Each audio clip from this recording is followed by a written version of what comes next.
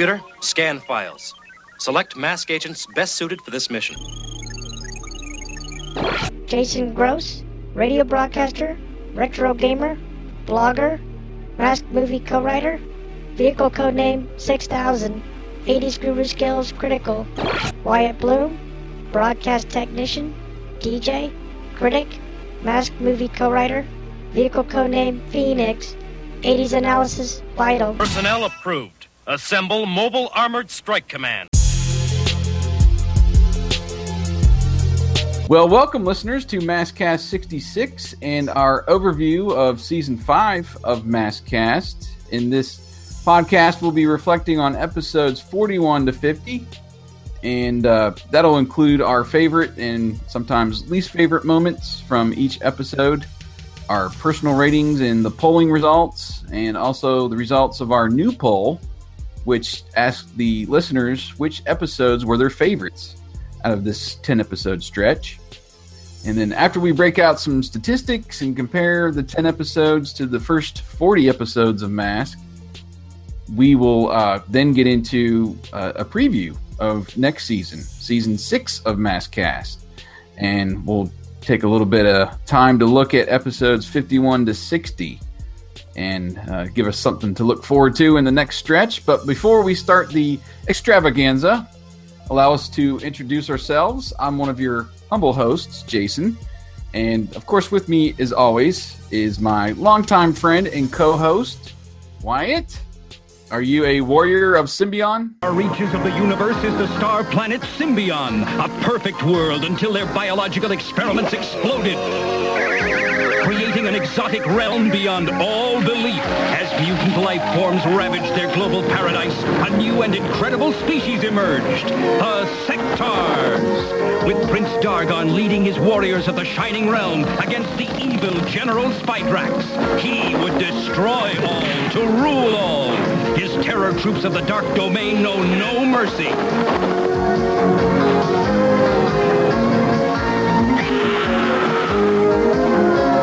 The brave, the bold, and the fearless stand with Dargon.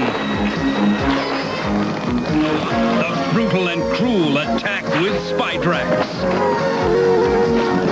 These are the Sectars, the warriors of Symbion. Sure. Thanks for asking. I have no idea what you just said. You stumped me again. I decided to throw a cheap plug in because we did talk a little bit about this before in our latest Memory Jogger podcast, and that would be the Sectars. Oh, yeah. And they are making a comeback in toy form. If you guys don't remember, it was a short-lived 80s property, I think around maybe 86 or 87. And it was basically a human and insect-infused toy line. They actually had a little bit larger size, around the 6-inch size, instead of, like your G.I. Joe size, or even a little bit taller than Masters of the Universe. They actually had like little puppets that were the vehicles or animals, that the figures rode on. And they actually did a short-lived comic book series and also a 5-episode cartoon miniseries. And I decided, Wyatt, to go ahead and look up, like we've done before. Oh, that would be There's some people you might recognize. I just might. The main character, which one I mentioned there, was Dargon. He was voiced by Dan Gilvezan. Now, Dan Gilvezan is Bumblebee in Transformers. Oh. He was the original Bumblebee voice. Mantor character was voiced by Peter Cullen. He's all over the place. And it's a lot of the same people we know. Neil Ross, he was involved. He was Waspax. And BJ Ward, which we mentioned, she provided additional voices. She was it Scarlet in G.I. Joe? I think it was Scarlet. She played Princess Allura in Voltron. Right. She's also she's a PBS character. Her name skips my mind right now, but she's a PBS character now. Or was. Okay.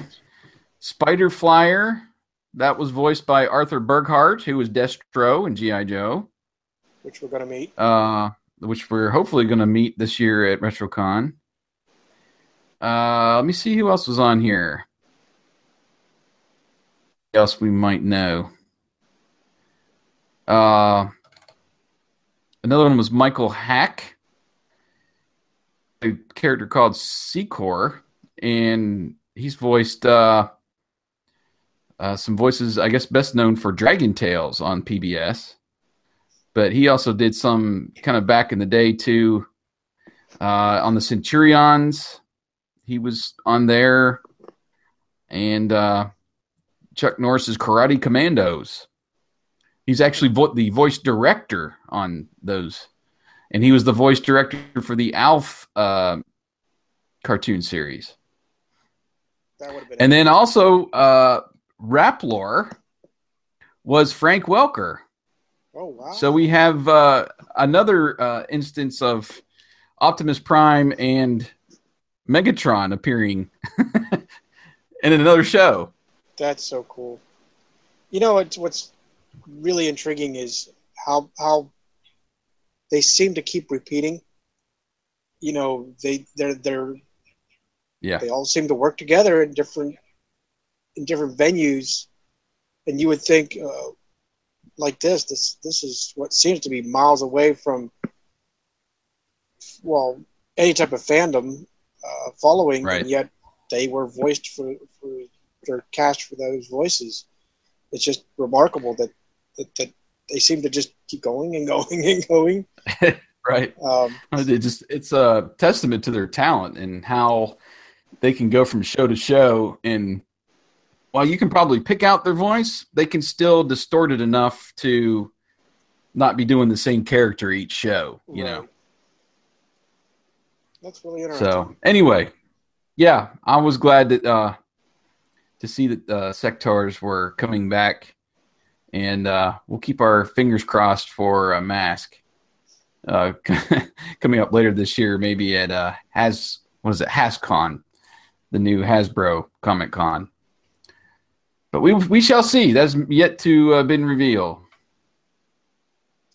Yeah, I'd like to go to the HasCon and almost, have a T-shirt with a poster on it. We want Mask. We want Mask. Right. Well, we'll close the door or close the hive on the Sectaurs. And we're going to do a short little Get Your Mask On. Get your mask on. Coming up next week, on next Wednesday, the Mask comic will continue with Mask number 6. And they're going to start, basically the first 5 issues, if you haven't been reading along, was one story arc, as they say. And it ended with issue 5. So they're starting a new journey, I guess you'll say, in issue 6, where they're going to be looking at the origin of Venom. So this ought to be interesting. And we wanted to also pass along our congratulations to Brandon Easton, who was nominated for 4 Glyph Awards. And those actually are tied to a convention somewhere on the East Coast. I can't remember off the top of my head. I want to say maybe it was even Philadelphia, where we go to RetroCon. But it was tied to that and essentially to African-American characters. So it's interesting how, we changed the race of Matt Tracker, and being nominated for anything to me is a pretty big deal. Right. So even though there was some hesitation, and I think a lot of people have been not turned off, but not exactly embracing the change, but there's still some people out there that see it as kind of, I see it in that, it's Mask. It's a new version of Mask.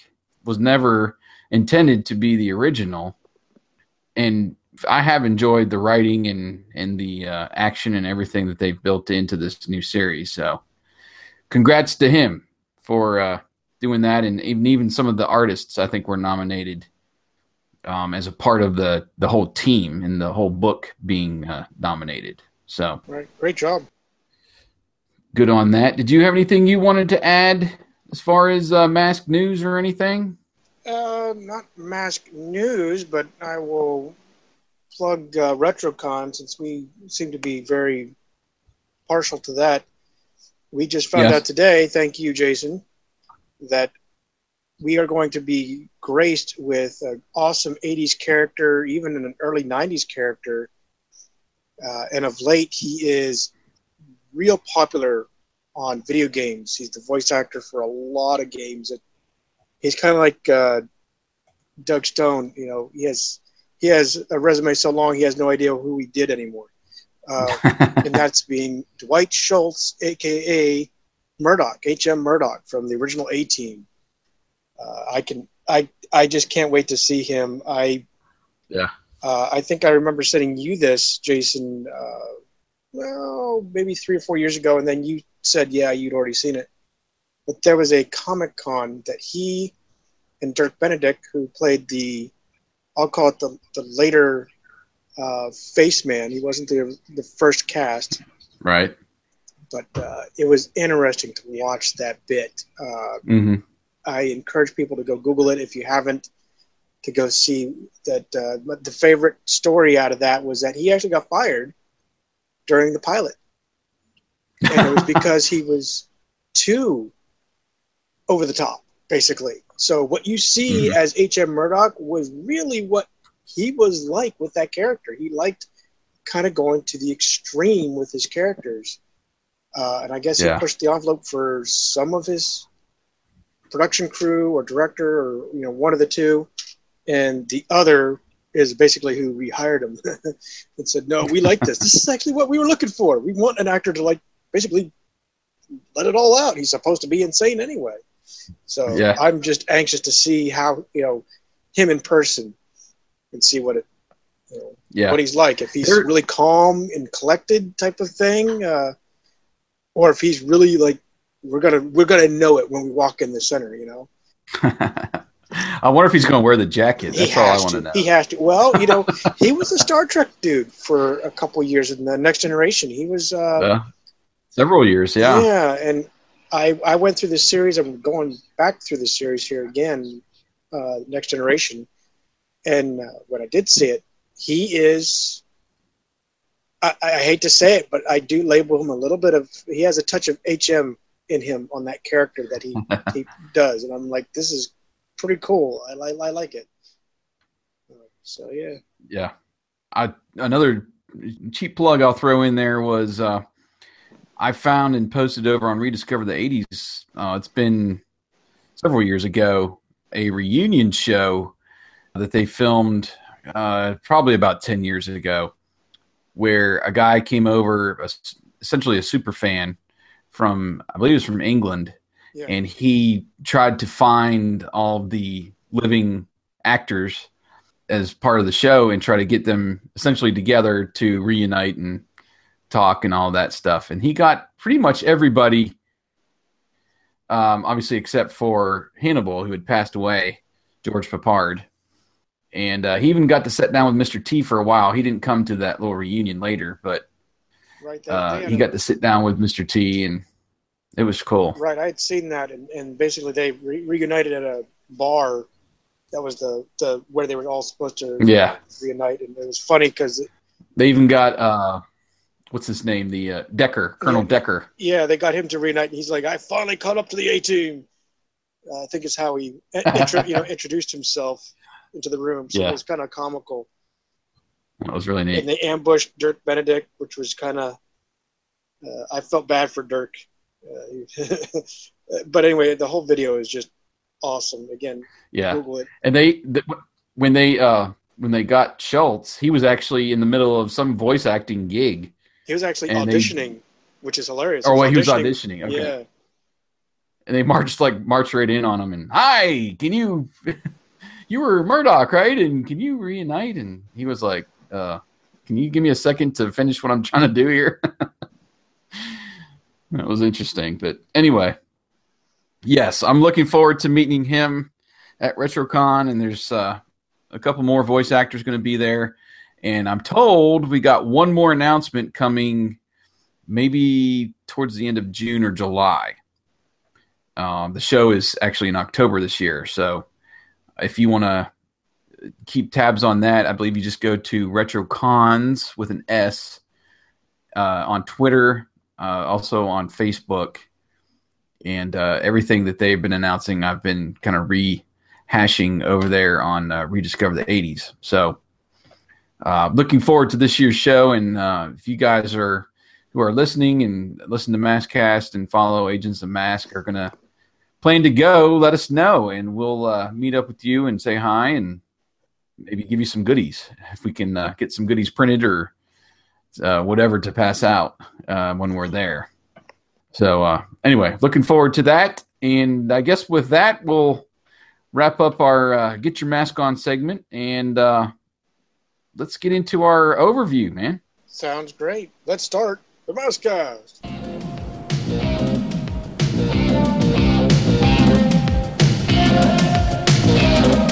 So we intro our show with episode 41, which was Stop Motion as the title.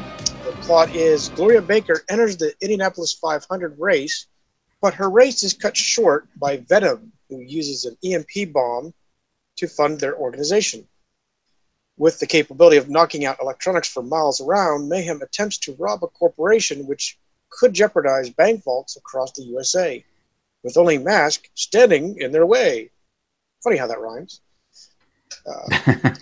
Well, going over the ratings, first our listener polls, we had a 33% voted for a 5 and a 4, with 17% voting for a 3, 11% for a 1, and 6 for a 2. So it was kind of weighted a little heavy on the 5 and 4, but it was really all over, to coin a phrase, all over the spectrum, you know. Yep. And we rated it pretty high, too. I gave it a 4, and you gave it a 5. Right.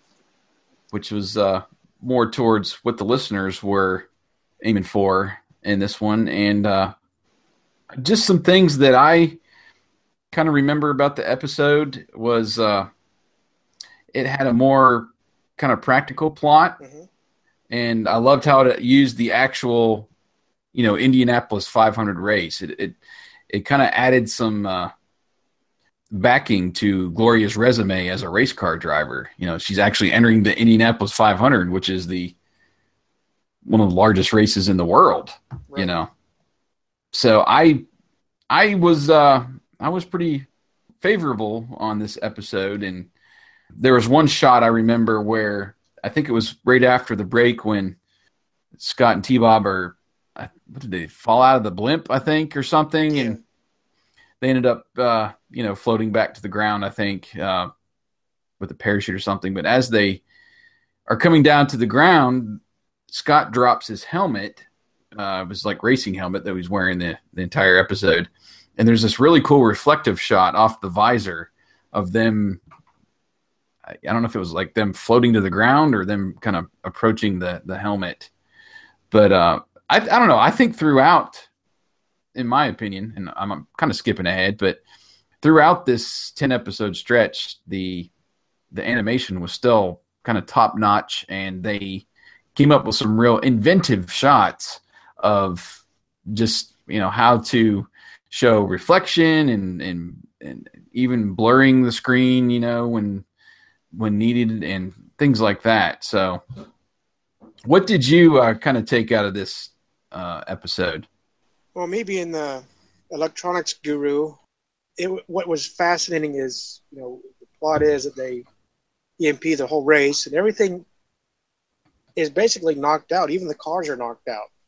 Mm-hmm. T-Bob goes on the fritz, but the only thing that's not affected is the PA system, and they use the older technology of vacuum tubes to be the ultimate mm-hmm. reason why it was immune to an EMP pulse. So I really found that fascinating because, that's especially in our modern world, that's really an archaic technology. But that vacuum tube had been around for several decades. Yeah. and I remember even mentioning it in that podcast that a lot of transmitters, like AM transmitters specifically, still had those up into the early to mid 80s before they began transitioning to transistors and whatnot. So it was, I found that really the fascinating portion of the whole thing. The only thing, and I'm looking back at it now since we're getting further ahead, especially with Firefly, you would have thought that would have been the precursor, that would have been the kickoff to introduce Firefly, but it wasn't. Or even, you're going to have to use your expertise here, but there's another racer that's part of the racing series. Yeah, that was Matt's car. Yeah. That was more of an Indy car for Goliath. Right, so that's what, I'm thinking that would have been a great episode to introduce that. So, but nonetheless, it was still a very good, and just like you, for the most part throughout this we'll call it our so-called season 5. You're right, the animation has been far better than it has in the past. Yeah, so, they've made progress. They've really, and it shows that they've got the experience, to pump these out. And I'm sure it's with every TV show, whether it's cartoon or sitcom or whatever. There's things that they come along with. They see improvements. I can see that in different 80s shows. You can see that, like, camera technology or the lighting has improved. So, a season or two, you notice things are brighter, or the audio seems better, or in our case, in the 80s, growing up with available in stereo, where that kind of technology was kind of cool. Right. And really the only thing that was not or is not consistent even throughout the whole series is the writing and those little details. So it's nice when they get some really technical details like what you were mentioning correct. And when there's just blatant errors or just unbelievable stunts or things that happen in the episode, it at least for me, now that we're going through these at a later age, it kind of takes you out of the episode more. Right. And you notice the details more. So, well, let's go on to episode 42, which was the Artemis Enigma.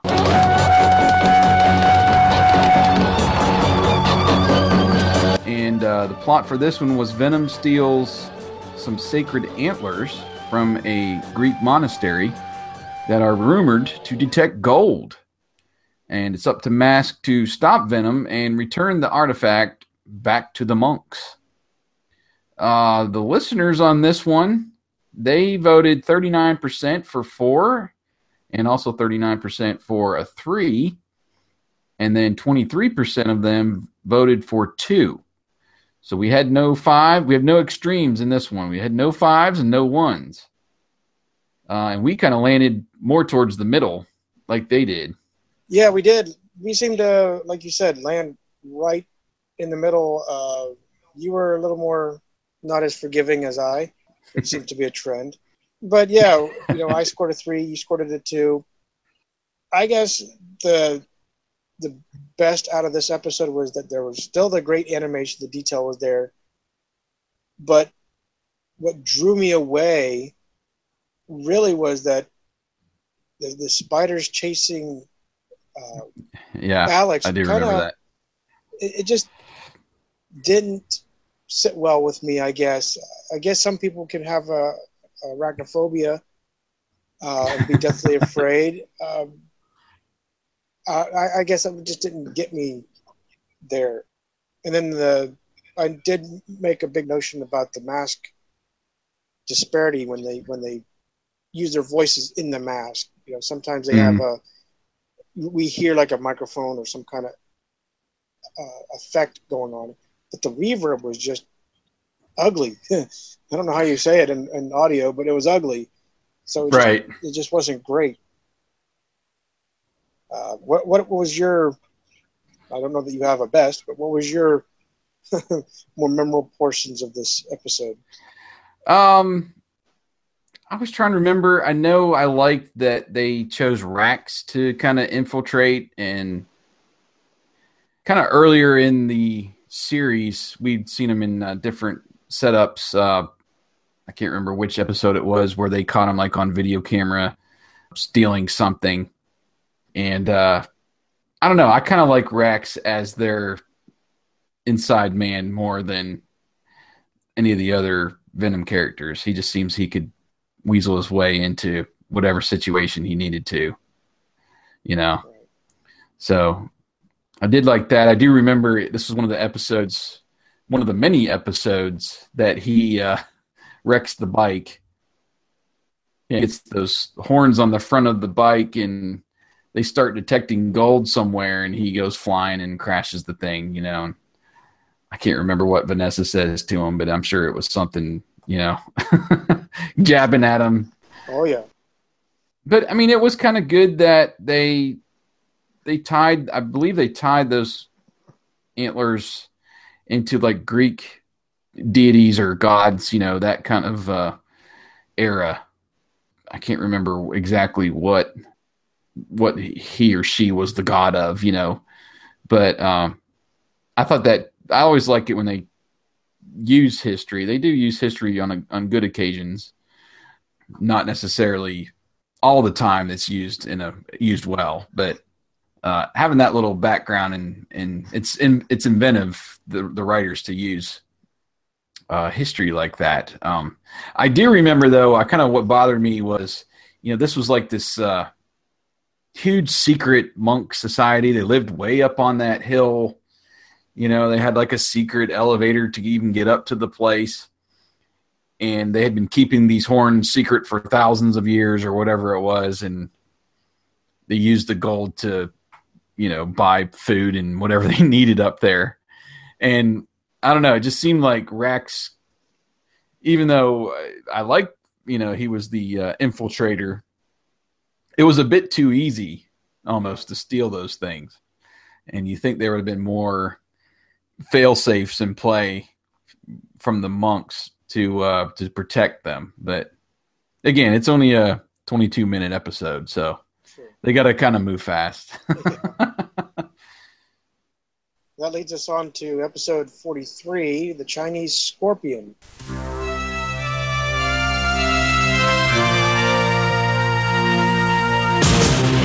Venom agent Bruno Shepard disguises his Stinger vehicle as a giant iron scorpion. He kidnaps an archaeologist who knows the location of buried treasure inside the Great Wall of China. This was highly rated by both Jason and I, with 33% voting for a 4, 27% for a 5, and 20% for a 3 and 2. So not too many people were actually on our side. As far as it was more about half, yeah. Yeah, but still, there's a little more than half. 4. You know, there's a significant vote for the 4. Yeah. Yeah, we voted both for 5 on this one, and this one was just fun, and they did some things as far as the writing and how they ended the episode like they really hadn't done before. There was essentially a cliffhanger that was unresolved when Venom is kind of left in this chamber with the gold, and the door closes, and, you know, the scorpions are closing in, and what's going to happen to them, you know? Right. It was almost like they had been defeated permanently. And I remember Mask kind of drives off at the end of the episode. I don't even know if there's anything said, but they just kind of drive off into the sunset after trapping Venom in this chamber. So it was very, very interesting the way they did that, and what, you know, your brain as a kid might have put together seeing that. It wasn't one that I had remembered watching as a kid, but, you know, a kid's brain would have thought, you know what, Venom's done. What's next? Yeah. So what did you pull out of Chinese Scorpion? Well, despite seeing our new vehicle enter On the Venom side, I was really enthralled, I guess, with the very similar Knight Rider episode that they had, and I still have yet to write down which episode that is. Mm-hmm. But essentially, you see Thunderhawk, they're buried in the ground inside the Great Wall, actually, and they're running low on oxygen. It's getting super hot in there. Mm-hmm. So they let Thunderhawk loose. They fire up the jet engines. They somehow kick in the transmission, the car transmission as well. And this thing just ejects itself, rams through all this debris, this heavy wall. You see it tumble down the hill, crashing and bashing. And that was just so much like a Knight Rider episode where they push this bulldozer pushes Kit and Michael over the side of a cliff into basically a pit. Mm-hmm. And they get buried up, and Michael's having to use the oxygen within Kit, the cabin, to basically give him enough turbo boost to thrust himself out and back up onto the basically the ledge. Mm-hmm. And it was just everything. They literally just copied it short of like Thunderhawk Jet Blast. It was so that's what I liked about it. I think the best. Yeah. How about you? That was a pretty good scene, and I don't know. I just like the reveal of the Scorpion vehicle, and even just showing how it gets in and out of the shell. Yeah, that was really neat, and kind of my standard moving forward of how to introduce a character and how to introduce their vehicle. I don't know if we got his mask necessarily. I don't think we did in that, but there was a lot of time spent, with him talking and interacting, and then showing the details of how that vehicle transformed into its defense mode. Really liked that. And it was fun how they introduced him, and I use that going forward as how you how to do it right, Right. Was really, and I remember thinking at the end of the episode and knowing that Doug Stone does Bruno's voice, and Hondo and Bruce was in this episode, plus Matt. So he had like 4 characters in this one episode. So that was, to me, really showcased his talents as a voice actor, and especially here in Mask. So it was a great episode. I think maybe perhaps the best of this stretch. But there was a few others that I voted pretty high. And this one had some ticks, had some little things that I pulled out. Like, I believe all the jokes and stuff finally wore on me. And there was some, there was the T-Bob scooter sound in this episode that we'd get annoyed with time to time. So there was some things like that, but all of the good definitely outweighed the bad in this episode, and kind of made me even forget some of those things that I would normally pull ratings down for, But it was a pretty good episode overall. Agreed. On to the next one. We had episode 44, Riddle of the Raven Master.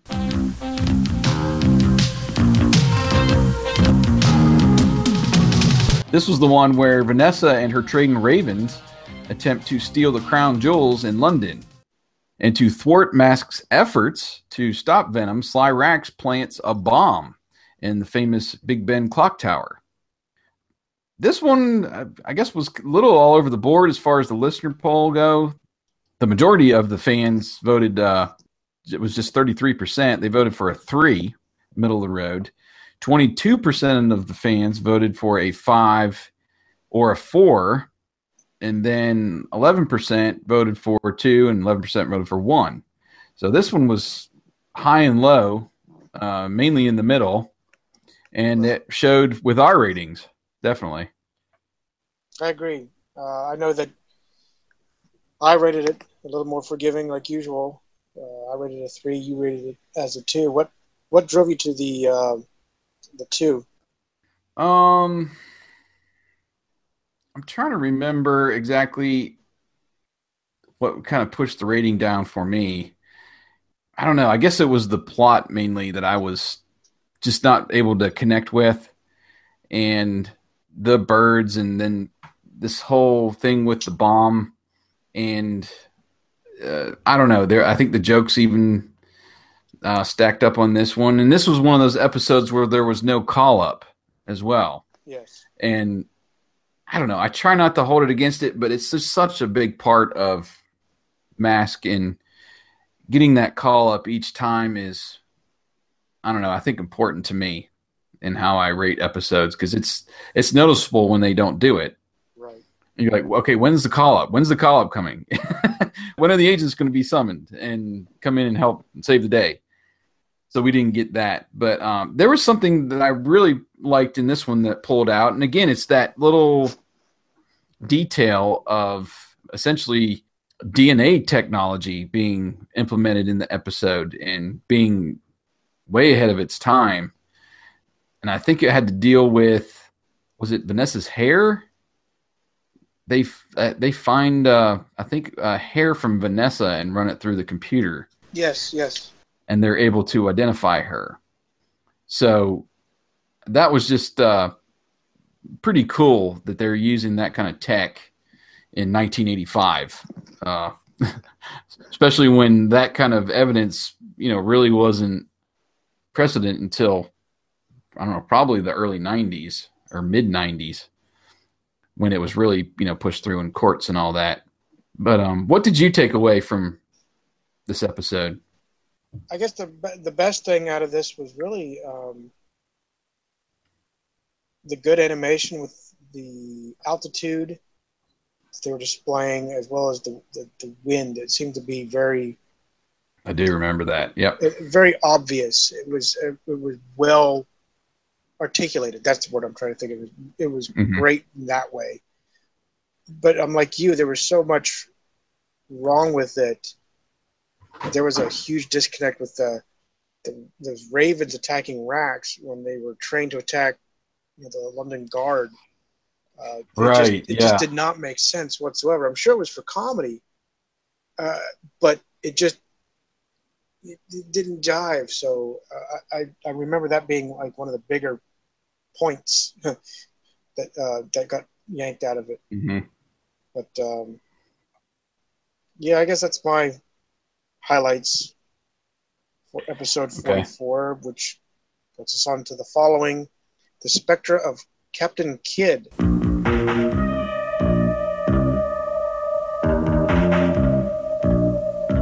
Mask attempts to foil a plot by Venom to get their hands on the lost treasure of the pirate Captain Kidd in the Caribbean islands.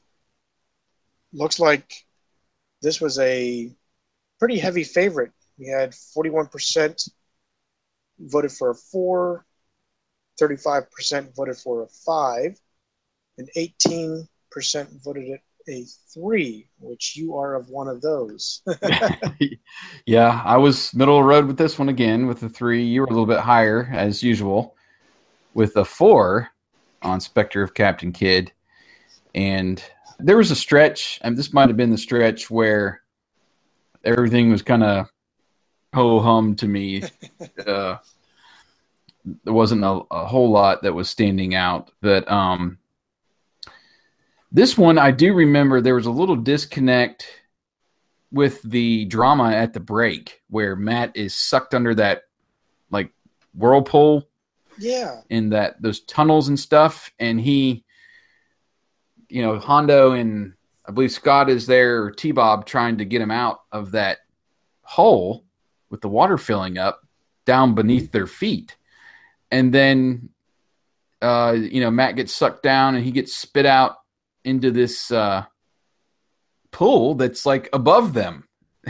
And I was like, how did that work? He should be dead and drowned, or, come out way down below from where they were standing. Right. But they just kind of looked over and, oh, there he is. I'm fine. And there was really no explanation on how they helped him to get there.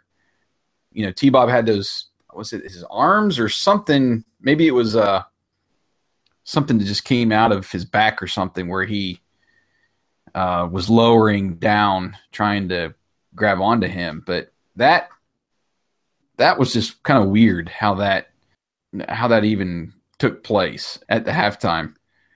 So what did you maybe what was some good things or maybe some things that you saw in this episode? I guess one of the cool things that they did, this effect, was where they had that new, like a white flash behind the people when they were transforming the vehicles. But oh yes, that was one of the cool things that I liked. In the end, we learned that all the cannonballs are gold, which was actually a very clever way to hide the gold. And then they used those canals to basically transport all those cannonballs. That was their tubes, essentially. So that was, for me, that was all the kept it, I guess, higher rating, was the cleverness of that. Like you, I didn't like, it just did not make sense how the canal supposedly shot higher in the background elsewhere. That was one of my bigger disconnects, like you. Yeah. One of the other things I did like about this episode was that we got to see Floyd Malloy and the vampire bike for the first time, and they did some nice transformation sequences of Vampire. I do remember they even used his buckshot. Buckshot is his mask. It shoots those little pellets. Yeah. And I think even at one point, I don't know if it was Hondo or somebody uses them to, like, they back the tires over. Maybe it was Dusty, and they gun it, and all those go shooting up towards Venom. You know, that was some really creative battles and stuff that they put together in this one. And the one thing I did note was that the vehicle transformations were maybe the best that we've seen so far in any of the episodes. So they did a really good job with the animation there and how they transformed the vehicles. So, okay, anything else on this one? No, I think that leads us on to episode 46. Yep, and that was The Secret of the Stones.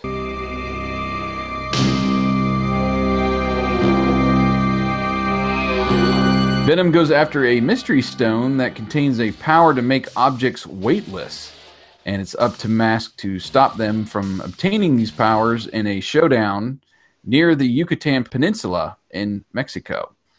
And this one was a pretty highly rated episode as far as the listeners go. 43% voted for, 36% voted for 5, and then we had 14% for 3, and 7%, which was probably one person, voted for a 1. I was high on this one. I was actually higher than you. Yeah. For once. Yeah, I had a 4, and you actually had a 5. This was one of your premiere episodes. What made it, I guess, stick out highly for you? This one was, I don't know. It was just interesting to me how the powers worked and the moonlight and how it, made the stones lighter. It's just very creative. And one of the images that sticks out in my mind was when Matt lifts up the Rhino truck and cracks a joke about it'd be easier to change the oil, next time or something. Oh, yeah. That was really, I don't know. I just thought that was fun. But again, just going back over my notes, the animation was really good on this one. And there was a lot of those really like side to side and sweeping shots setting up the scenes. And I pulled quite a bit out to do my little panoramas that I like to do on this one. And I thought they used Scott and T-Bob well in Secret of the Stones. And that really helped the rating too. There was better humor, and they, established the Frisbee throwing early in the episode, and they kind of used it throughout when they're trying to disable the Venom vehicles with those big stones. And and all of that. And this was one of those rare episodes where Matt actually wore his Ultra Flash and rode in Rhino, and we got to see the what we were calling the fifth wheel buggy there again. Right. So that was, I thought, really good, and there were some really better plot details, and they gave Venom some pretty good points. Like I think at one point, Mayhem tells Rax to disable the mask vehicles, and that's why they had to use the fifth wheel buggy, because I think he took out their tires or something. Yeah. And that was just smarter than usually what they give Mayhem in these episodes. And he usually just, converts to jet mode and I'm out of here. Right. Let's get out of here. Really didn't have any of those moments in this episode. It was pretty well done. What did you take away? Really, I guess like we usually say when we see the mortality of the vehicles and seeing them being crippled was a great ad that they did with this episode.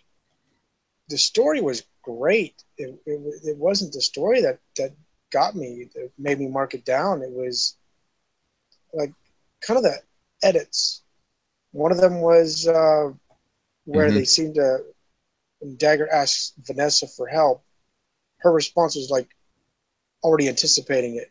Like it was a bad edit. It was a quick yes, right before he was even done talking. And then there was a mechanical sound, like a latch sound when Ultra Flash was being put on. I don't know if you remember that, but that stuck out with me as well. I do.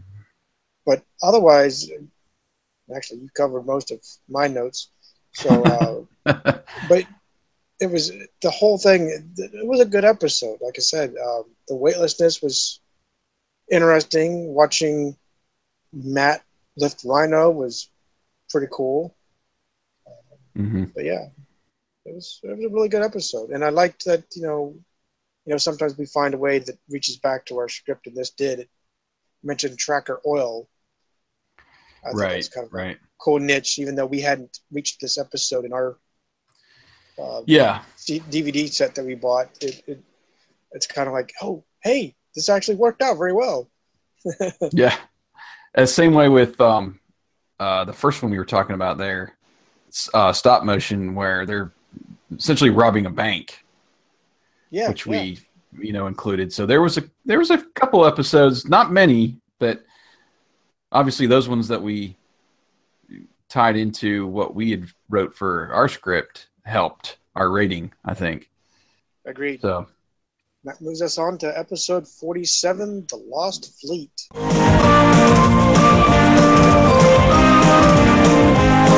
Mask tries to stop Venom, who goes to Iceland in search of the legendary Golden Fleet of ships. I voted it as a 3. You voted it as a 2, with our listeners voting it as 44% for a 4, 25% for a 5, 19% for a 3, and 13% for a 2. So this was actually kind of all across the board. A little heavier on the 4 and 5s, but we sure as heck didn't see that. No, we did not, for some reason. Was there something that made your ratings so illustriously low?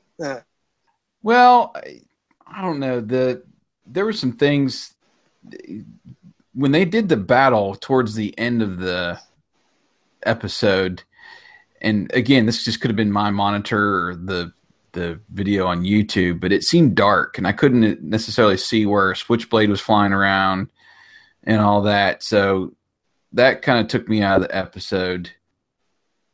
And then just the mechanics of how they were, trying to put this huge canvas and essentially a balloon together to raise the ground up, and then the thing pops, but the roof is still staying up and not caving in, and this was another one of those classic ones where Mayhem just kind of gave up too quickly. And there was one little mistake with, I think, Matt and Bruce's voice or something. They swapped vehicles. That's the thing. Oh, that's what they did. they basically did a Star Trek teleport and went from vehicle to vehicle.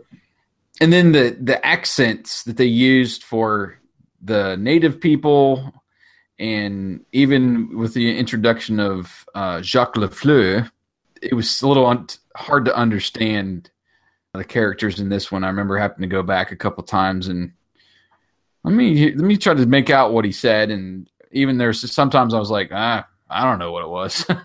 I just moved on, And the other thing that kind of weird on me, they did pretty good with Jacques and Volcano in this one, but they also introduced Outlaw and Nash Gory, but didn't really, I don't know. He was used a little bit, and then a little bit with the Outlaw vehicle and how it transformed, but they didn't really focus in on some of the other, like when they've introduced other characters and stuff. Right. So, what was your takeaway? There are just way too many errors throughout the whole episode.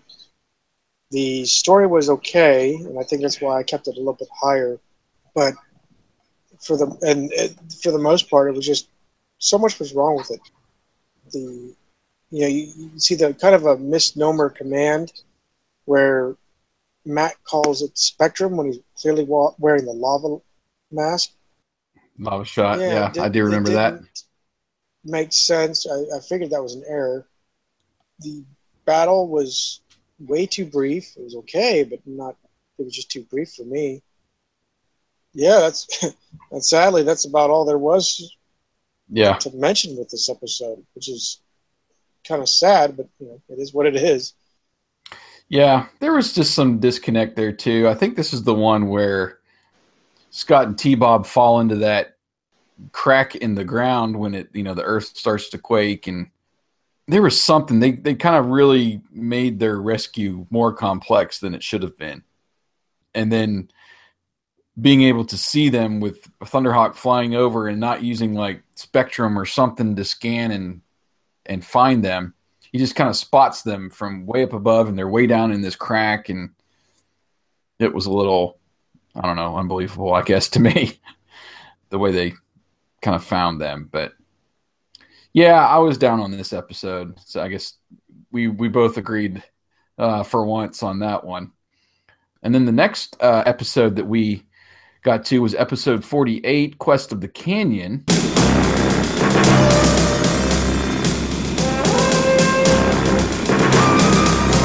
The plot on this one was Mask heads to Carlsbad Caverns, where Venom is trying to find and steal the lost treasure of legendary gunman Jesse James.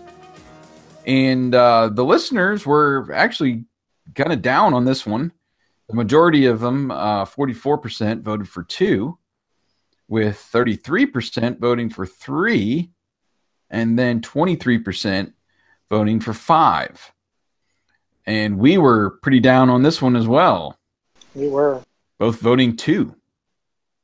So what did you take away or not take away, I guess, from this one? Seems like there was just a lot of whining with T-Bob. I mean, more than usual. That's one of the things that I got. Matt uses Spectrum, but it didn't seem all that beneficial as we kind of just looked through the mask, but we don't see anything. He says, there's the tunnel, but we don't see a blip, no heat signature, nothing. So there's a big disconnect for me. Why didn't Dusty call for help during the episode when during the rescue? Yeah. Just that roller coaster ride of Bruce was cool, but it just seemed like it was too lengthy. Like, are we going to end this roller coaster, basically? There's a lot of time wasted on things, like the donkey train, I'll call it. Watching Venom climb onto the skids of Switchblade towards the end. In fact, I made a comment here. I likened it to your Panda Power. Just this was one of those I almost wanted to rate it lower, but couldn't. Yeah, and I remember being, I guess, disappointed more than anything with this one because it could have been better. And again, it's the details that they got wrong with, their $10 million in gold amounting to a sack full that Dagger was carrying over his back like Santa Claus. Right. So that's you're going to all this trouble just for that much. And of course that's not going to account for $10 million, but that just kind of got me out of there. And just that they, Dusty could have been removed from this episode altogether and it would have probably bumped my rating up to 3. And it's not because I don't like Dusty, but it was everything that he did. He was just like a liability in causing the team to get distracted or have to save him or, I don't know. That just didn't sit well with me.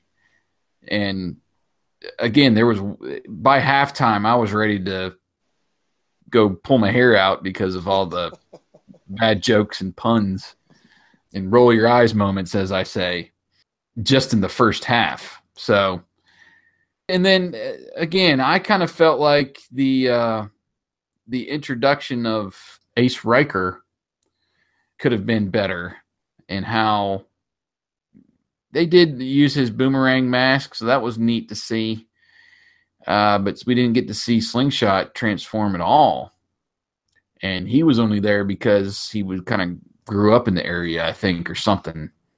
So, I don't know. I thought that was a miss on the part of the writers or the producers of introducing another character. So that's what I kind of made this one a lot lower. This now leads us up to episode 49, Follow the Rainbow.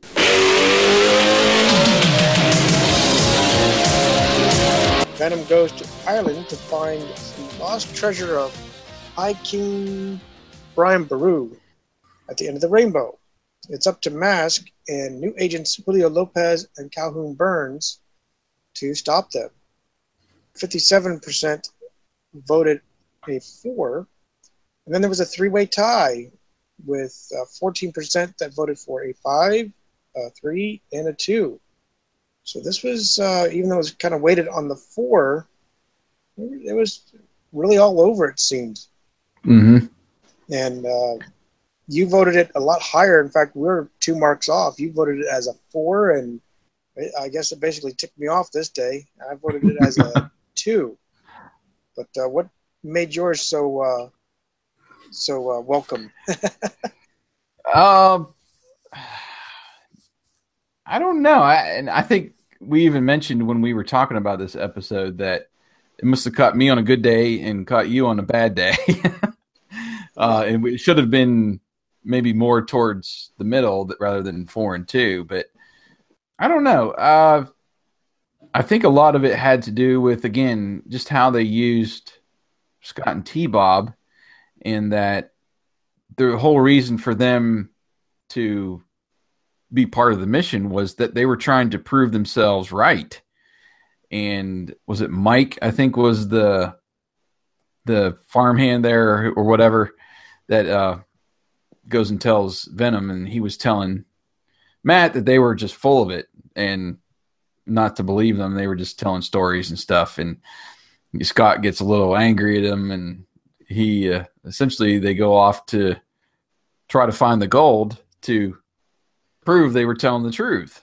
So I don't know. I kind of like that, I guess, as opposed to them kind of stumbling into what they usually do, like at the end of the episode, and they're just off doing their own thing. And, oh, there's Venom. Let's try to do something, Right. I did like, I guess, the way they introduced mainly Raven and Calhoun Burns in the Gulliver mask, where they shrink Matt to make the little leprechaun, to scare Dagger and Mayhem away at the end. I did like that. But we didn't really get too much of Firefly, and I don't think any of his was it steamer or streamer mask that he has in this one. So he was there, but he was kind of just background. We didn't really get into Julio at all in this one. But I guess, well, I'll let you take it for a little bit. But I noticed the sound effects weren't necessarily up to par for me on mainly the vehicles. But one of many things, yes. You you picked out a lot more than I did. There was just one I was already not drawn in. This, for whatever reason, like you said, it could have been a bad day for all I know. But I was not drawn into this. It was so, I hate to say it was kind of a yawn. Just, I could not get into this episode. And then the mistake after mistake, it seemed like they just, it's like everybody had a bad day. The writers, the sound editors, just, it was all the way wrong. And like you said, they introduced characters and the masks aren't even used. I think I remember making a comment that at the halfway point, I said it's already down to like 1.21 gigawatts. Yeah. I just couldn't. I do remember that. Yeah. It was just so bad. I hate to say remove it from the library, and that's why I made it a 2. But it was it's on there. So, but yeah. Well, you're allowed to. You still got a 1 in your back pocket somewhere since I rated Panda Power a 1. Did you actually ultimately make it a 1? I don't think you. I did. Yeah. Okay. I did rate it a 1. The only one I've ever done that.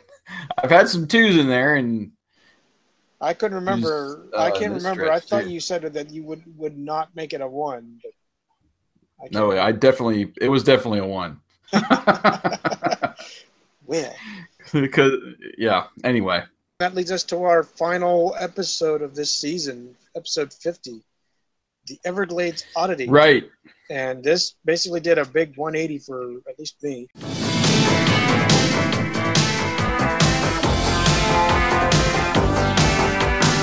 Matt Tracker is bitten by a venomous snake, and while he recovers, Alex Sector must lead the masked team, with help from T-Bob, to stop Venom's plan of stealing the NASA space shuttle. 44% voted it a 5. 56%, oddly, voted it a 4 or a 3. I didn't think it was that bad, and neither did you, it seemed. We both thought it was a 5. Yep. What impressed you? Well, it was just good to end on a high note, going into the next season, because I think you had a stretch there of 2s and 3s, and I did. Well, I did vote that one a 4, but I think you almost talked me down to a 3 by the time we were done. The Follow the Rainbow, but the animation was good, and again, I honed in on Doug Stone and how he voiced Matt through some of the pain and some of the sequences of him being weary and tired, wanting to help, and all that from his bed. I thought he did a really good job with his voice in this one. And then, I don't know. I mean, the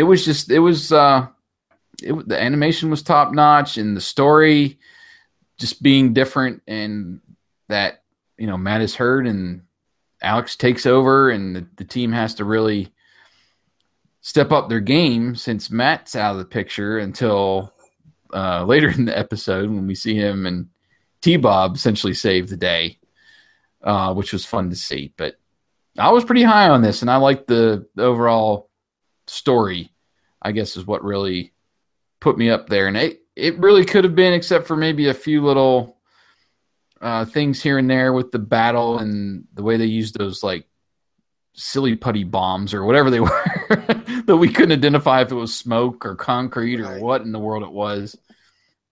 There's just a few little details like that if they had gotten those right, it would have been like right up there with some of the best ones that we've reviewed so far. But why did you hold it in such high accord? One, it was basically a 180, like a night and day.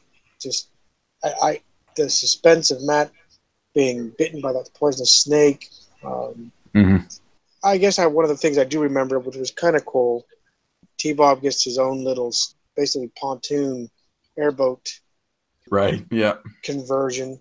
But I guess the cooler part was when we hear the technical stuff coming from Alex, where he, basically instructs the Thunderhawk computer to broadcast a message over the PA system, and then gets the boys over to basically get the antivenom, and then he flips the message to, okay, this is at 13:30, need to assemble the MASH team, and boom, it's just like, that was so cool. I realized Thunderhawk is nowhere near Kit, but that was actually still pretty cool to have that technical side to engage the computer to know what to do. Yeah, like I said, the whole thing was just a complete night and day. And then we have our illustrious hero, T-Bob, coming to save the day with Thunderhawk, which was partly comical. Him trying to fumble and try to figure out Thunderhawk, but it was still pretty sweet episode. I like that we ended our season on a very high note. Yeah. And one to I guess gauge for the next. Yeah. Hopefully we'll still keep that transition as we go into the next stretch of episodes we're going to review, and have that positivity. Because a lot of times we get into a rut, at least I do, it seems, where just from 2 or 3 episodes we're like, oh, come on, where's that good episode? We're waiting for it. I know it's coming. So it was good to actually get that at the end of this one. But that kind of finishes up our quick little overview of all 10 episodes. I did put up a poll, and we've had a few votes in that. We didn't get any comments really on why these were voted for, but basically when we get to this point, I like to give everyone an opportunity to vote for their favorite episodes. And just looking at the poll right now, there was 22 votes. The one that got the most was Everglades Oddity. We had 6 for that, and then right behind that was Chinese Scorpion with 5. We had Secret of the Stones, got 4 votes. And then right behind that, Stop Motion Quest for the Canyon, got 2. We had 1 for Riddle the Raven Master, 1 for Lost Fleet, 1 for Follow the Rainbow, and poor Artemis Enigma and Spectre of Captain Kidd did not get any votes. So that was the poll results for that. And a little bit into now our statistics and how 41 to 50 compares to 1 through 10, 11 through 20, 21 to 30, 31 to 40. And just for a refresher, the last stretch, 31 to 40, was actually our most highly rated, both of us, so far, in that we got a combined score. If you're going to count 10 episodes and you were to rate them all 5s, that would be 50 points. That would be the maximum you would give any one of these seasons. Right. And you gave the last stretch, 31 to 40, a 46, and I was at a 39, which was my highest. But we were pretty high coming off of those episodes. The ones before that really was probably the first 10. Yeah, the first 10 was really the benchmark. And we did not beat that until season 1. We did not beat that until we got to season 4 with our ratings. But it was interesting to see. We've still had quite a few 5s. And the overall rating was higher than I thought was going to be. I had 3 5s, 2 4s, 1 3, and 4 2s. So my total score, with the highest possible score, is 50. Season 5, I rated 34. And then Wyatt, you had 3 5s, 2 4s, 3 3s, and 2 2s. So we were pretty close as far as our our top scores, and then you were just a little bit, gave a few more threes, and I was more on the 2 range with our rating, and your overall was 43. So this ended up being the second highest for you. I'm sorry, third highest for you. So, and then mine actually was next to last. But most of my scores have been consistent. 39, 38, 35. This was 34. And then my worst was 11 to 20 was 32. And then your high was 46 and then 44. And then this season, which was 43, 42, and 36, which was 11 to 20. So kind of middle of the pack, I guess, even though we did get a lot of 5s and 4s out of that. Yeah. Seems like. Any thoughts on your overall score? Did that surprise you at all, or about where you thought it was going to be?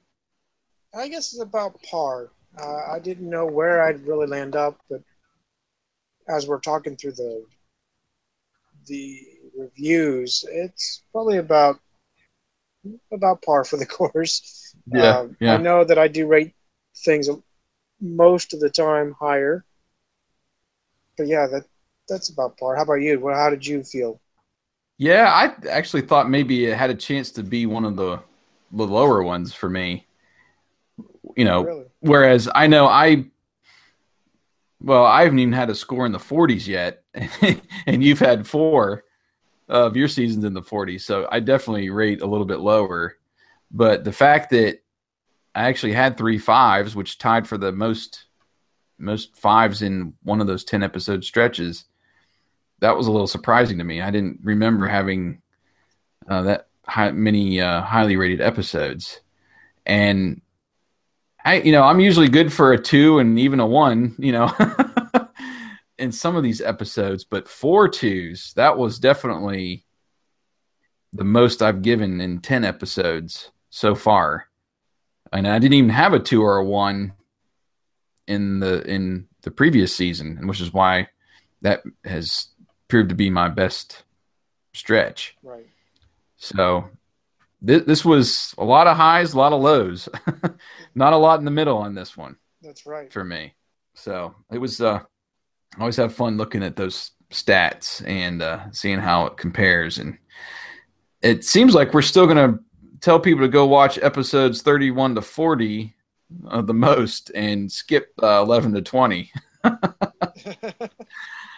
If we had to make some recommendations there. But anyway, I still enjoyed this season, and I guess can you pick 2 or 3 of your favorite moments that you'll probably retain from this season? Oh, probably the 2 better ones would be this most recent episode, Everglades Oddity. Mm-hmm. Again, with the technical side, like I just said, reaching back to the Thunderhawk computers, spilling out specific codes, and it reacts to that. And then Chinese Scorpion, where we get the Knight Rider, dubbed Knight Rider scene, with them ejecting out of basically their grave. Yeah. To me, that was probably the 2 greatest moments, at least for me, in this stretch. There's been good stories, but as far as the action, that's probably the better things that would stick out for me. How about you? Yeah, definitely the Chinese Scorpion scene where they bust out of the wall and seeing Thunderhawk kind of all wrecked, and that was some pretty good drama there too. And basically that new vehicle smashing them in the wall, and just how it ended. I mean, it just made for a great episode.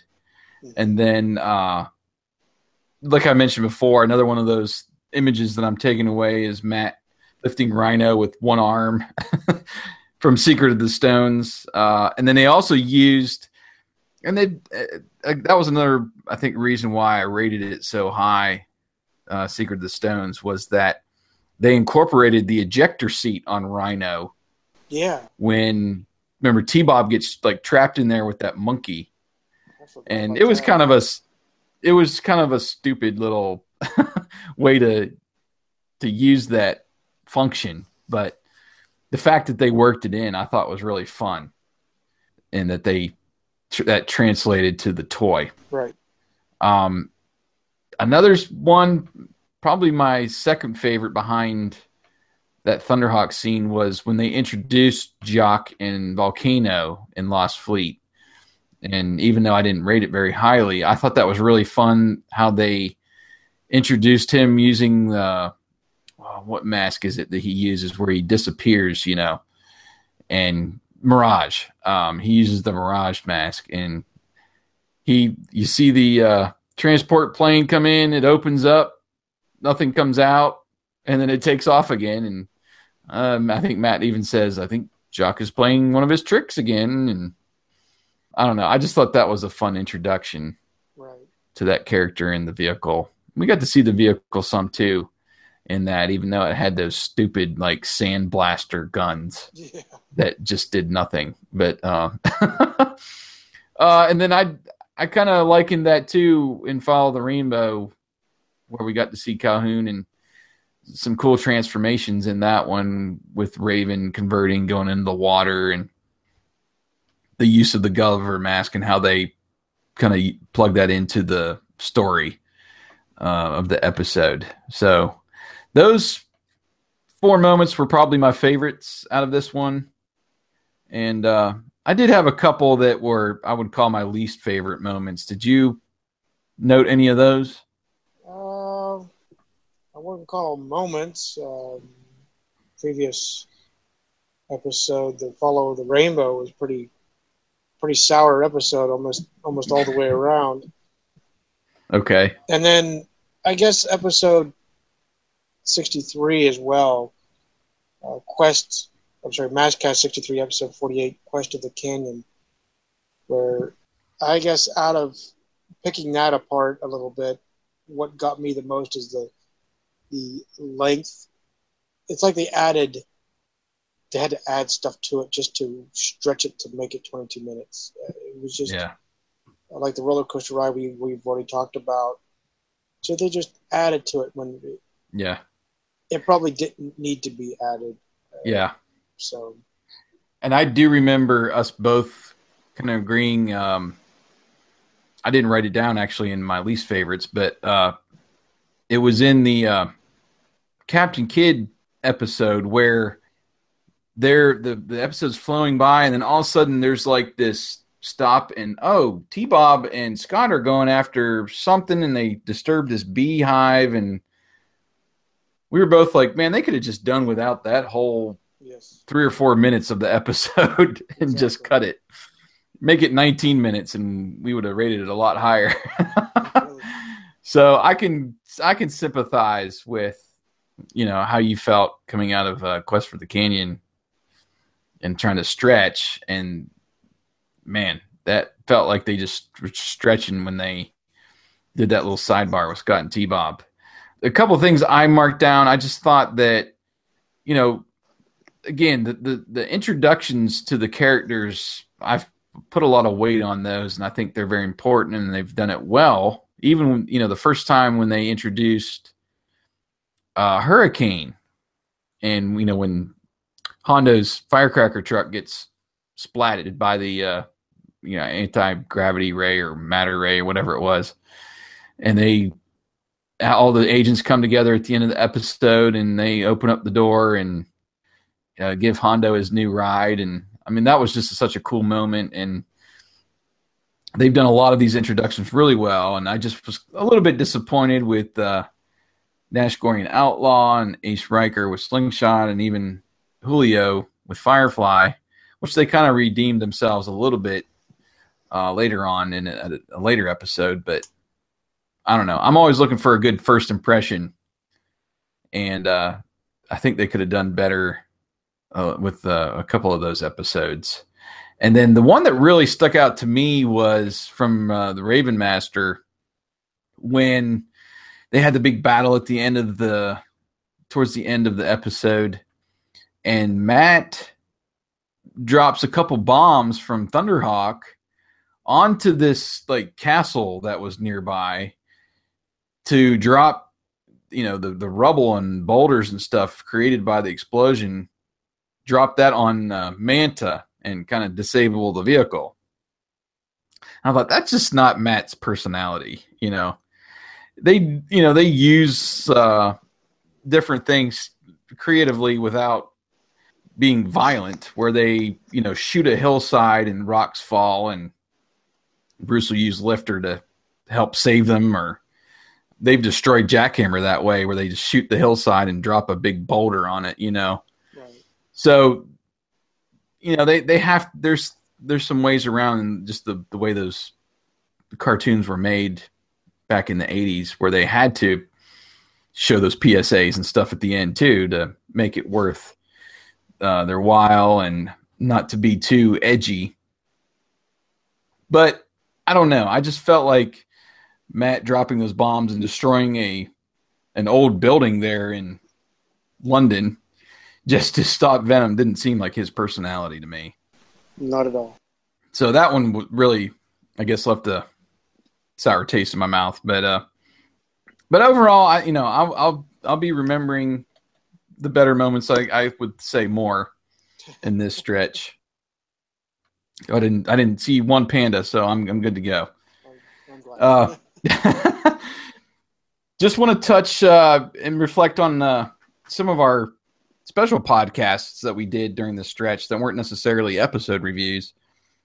And the reason why we've taken quite a while to get through these 10 episodes was we've done a lot of these Masscast chats, which has been really fun. I didn't realize we did so many. Right. We actually did 8 in this stretch. So we almost did like a extra whole season of Masscast as we're going through these reviews. But it was fun. We took the time, when these news headlines have been hitting about Hasbro and all the stuff that they're doing with their cinematic universe now. And we're just waiting to hear from, the writer's room, any kind of rumors, what their plan is to release these films. Once that news kind of broke and officially, we got to sit down with Eric from BoulderHill.net and hash that out. And then, we got this whole announcement about the comic book series. And that's when we met Mike Quackenbush. And we got to interview him, who was really motivated to be that writer, be that person that brings Mask back to comic books. Unfortunately, that didn't happen, but we got to see some of his concept art and put that up on our site, and then just hear his heart on how Mask has influenced him and how he really wanted to see that come back to the comics. And that was really fun to meet him. And again, we went through the actual announcement of the comic book series with Eric again, when we got to see some of the art and characters and all of that. We got to meet Bill Higa, who was trying to put together that reunion for the voice actors at San Diego Comic-Con. We tried to make that happen. There was a Kickstarter that was out there, but unfortunately that didn't happen, which was disappointing. But and I didn't really get the full details or reasons behind why that kind of fell apart. But just the fact that somebody was motivated enough to try to make a reunion happen with several of the actors. And again, we've got to meet Doug Stone, and I'm not sure if any of the other actors have really went to conventions before, but it's mainly, if they have, it's been kind of on their own. So it just shows the love of somebody who appreciates the Mask and the classic series, that they want to try to get everybody together in a room, get some awesome prizes there that they had on Kickstarter to make it all happen. And I know there's some autograph stuff that was out there. So that was really neat for him, to talk to him and meet another fan who's about as crazy for Mask as we are. Right. So that was good. And then, we talked some more comics with Eric and Bill from MattTracker.com. We met with both of them again on Mask Day in September to talk about that. And then we've got a chance to review a couple comics with them as well throughout this stretch. And like we mentioned earlier, we hope we'll get to do an overview of those first 5 issues with them sometime in the future here. Right. And we can really dip in and get our opinions and stuff. But that was kind of the stretch of special podcasts in there. And again, like I said, it was nice to meet some new fans and nice to bring our buddies back and just sit down and chat and have a fun talk about Mask.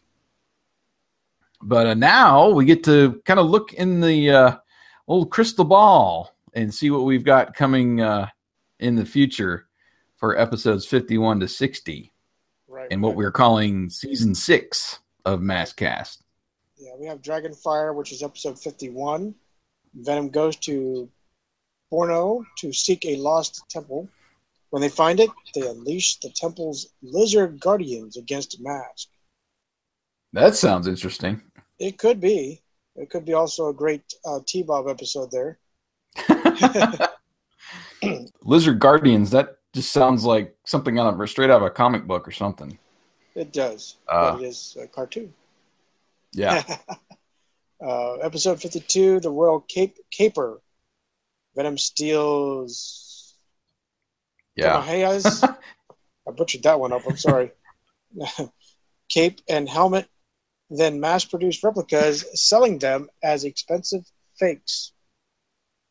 This seems like another money scheme for Venom. Yeah, more practical. Yeah. 53, Patchwork Puzzle. Venom steals a Civil War-era quilt that contains a secret message to finding buried treasure at the monument in Washington, D.C. This might be fun. Interesting. Yeah. That sounds a lot like what was that movie with Nicolas Cage, National Treasure, where they find the treasure map on the back of the Declaration of Independence? Yeah, that'd be fun. That's what it sounds like, yeah. Yeah. Then we have 54, Fog on Boulder Hill. Venom kidnaps an old woman who is hiding $20 bill printing plates. Venom wants the plates so they can make counterfeit money. What a surprise there. Yeah, but, it's gonna be fun to see Boulder Hill again because, like our buddy Anna said early on, I think this is only one of 2 episodes where Boulder Hill is essentially on display and all of its mechanics and all that. Then episode 55, Plunder of Glowworm Grotto. Mask member Julio Lopez goes to New Zealand to help a local tribe preserve their land. There he discovers a Venom plot to steal pearls from giant clams that live in the ocean. Yeah, it seems interesting, but when I hear the glowworm, I think of that... yes, I was just going to go there. That doll back in the 80s. Remember that? Oh, no, I wasn't going there, but... I was thinking of that episode where they have those big worms with the glowing eyes and stuff. Oh, yeah. I didn't even think about that. I don't think I remember rating that one very highly. So we'll see. I guess we'll see. Yeah. You might get a reprieve.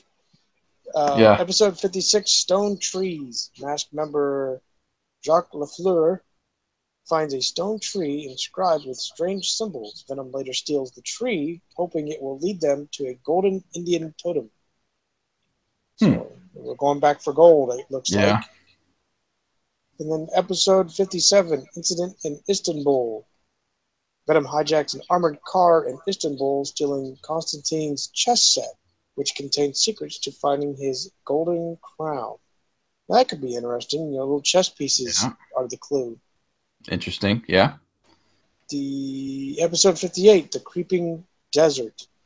A corrupt landowner hires Venom to destroy land in Acapulco, Mexico, rendering them worthless patches of desert so he can buy it up real cheap and restore the land later with an advanced hydration machine. Interesting. Now that sounds really good. I always like when Venom is interacting with somebody or essentially hires them, when Venom's not necessarily the only bad guy. I think those have been worked out pretty well so far. I agree. This seems like it'd be an actually clever episode here. Mm-hmm. 59, the Scarlet Empress. Mask member Calhoun Burns accidentally shrinks a priceless statue Venom is trying to steal. The curious bird makes off with the statue. I don't know. This one, now, I do remember going past an episode where it was almost like Honey, I Shrunk the Kids. Oh, this could be interesting then. And they essentially shrink the agents, and you have, I think the Mask agent's real small and the Venom agent's really large, and they're trying to, I don't know. It might be that one. I could be wrong, but I have seen an episode like that, so. Interesting. Yeah. And then the final episode for our season, episode 60, Venice Menace. I guess it's a take on Dennis the Menace. Venom has a device that turns the waters around Venice to jelly, allowing Stinger to drive on the surface and dig up Cleopatra's sunken barge. This sounds a little bit more like sci-fi, but this could actually be fun. Yeah. And maybe in all our episodes, and I haven't paid too much attention to the debut dates, but I'm noticing here this was a daily debut. Like these were during the days, taking it 60, 50 episodes before I make the connection.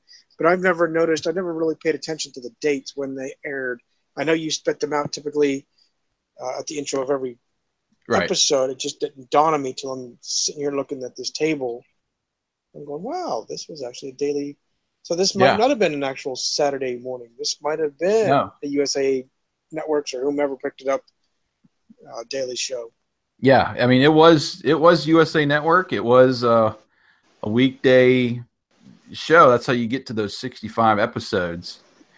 You take I've done the math before, but it's like they do enough episodes to run 4 times in 1 year. So the 65 episodes are there for a reason, and so they can, run throughout the year.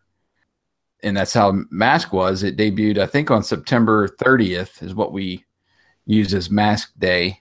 Right. And then ran through, I think, that December. And then season 2, those 10 episodes we get that the racing series, I believe, debuted the next September. But only lasted, a couple of weeks, I guess. I don't know when exactly they decided to pull the plug, but I want to say that those either debuted in real quick like that, or maybe they did spread them out over several weeks and maybe only did like 1 new one or 2 new ones a week to stretch it out a little bit more. But anyway, yeah, it's interesting and stinks at the same time too that we didn't get any more Mask than we did. But it was all running in concession there in 1985. So I'm looking forward to this. It sounds really interesting. There's a lot of, it seems like, stuff in the U.S., but we're still going outside the U.S. quite a bit as well. Right.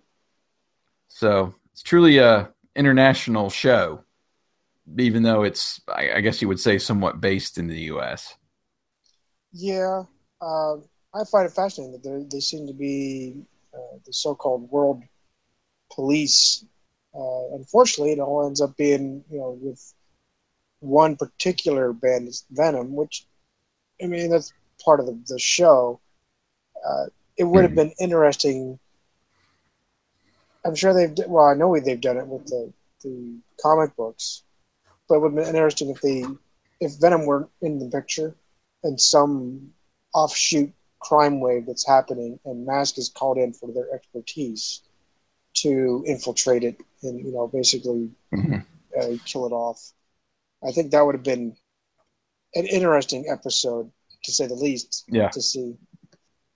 Well, I guess it's going to about do it for our overview, man. I'm looking forward to the next season. It's getting pretty crazy to think that probably before we finish this stretch, we'll have released 100 episodes of Masscast in all, counting the chats and everything. So we're getting near the end. We are. Which is exciting, and yet at the same time, I'm like, well, what are we going to do when we're done reviewing episodes? We're going to go back and review them again, or pick a couple to see if we can see some better, pick some bad ones. Maybe we can find some good in them. I don't know, but maybe by that time we'll have news on a movie, news on maybe new toys coming, and we'll keep Masscast going beyond just reviewing the episodes. But it's fun to think about. Yeah, it is. I guess that ends our review. Yep. It's been fun. This was a good stretch. Very good. Well, thanks for joining us here on Masscast. We really have been having a great time reviewing these episodes for what seems to be about 5 years now. It has been, literally. But it's fun.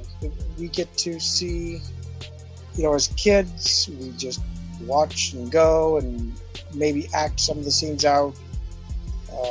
Usually after Christmas or a birthday. Right. But in the same part, we're now fast forwarding, reliving some of our youth, and it's just intriguing to relive it. That's the best way to put it. Right. Relive it, and then, we seem to repeat it lately, but being able to now interact with some of these people, Doug Stone, Sharon Noble, it's fun to be able to say, hey, hi, I'm a fan. I didn't realize I'd ever get to meet you unless I lived in LA and just happened to know who you were. So that it's just fun, and I hope you, the listener and fan, have really enjoyed journeying down Masscast. We know we have a fan base. We truly do appreciate you listening to us. I know some of our episodes are length, to say the least, but I hope you find some enjoyment out of our episodes. Yep, I agree. And with that, we conclude. Thanks for listening to us. Join us next time on Masscast.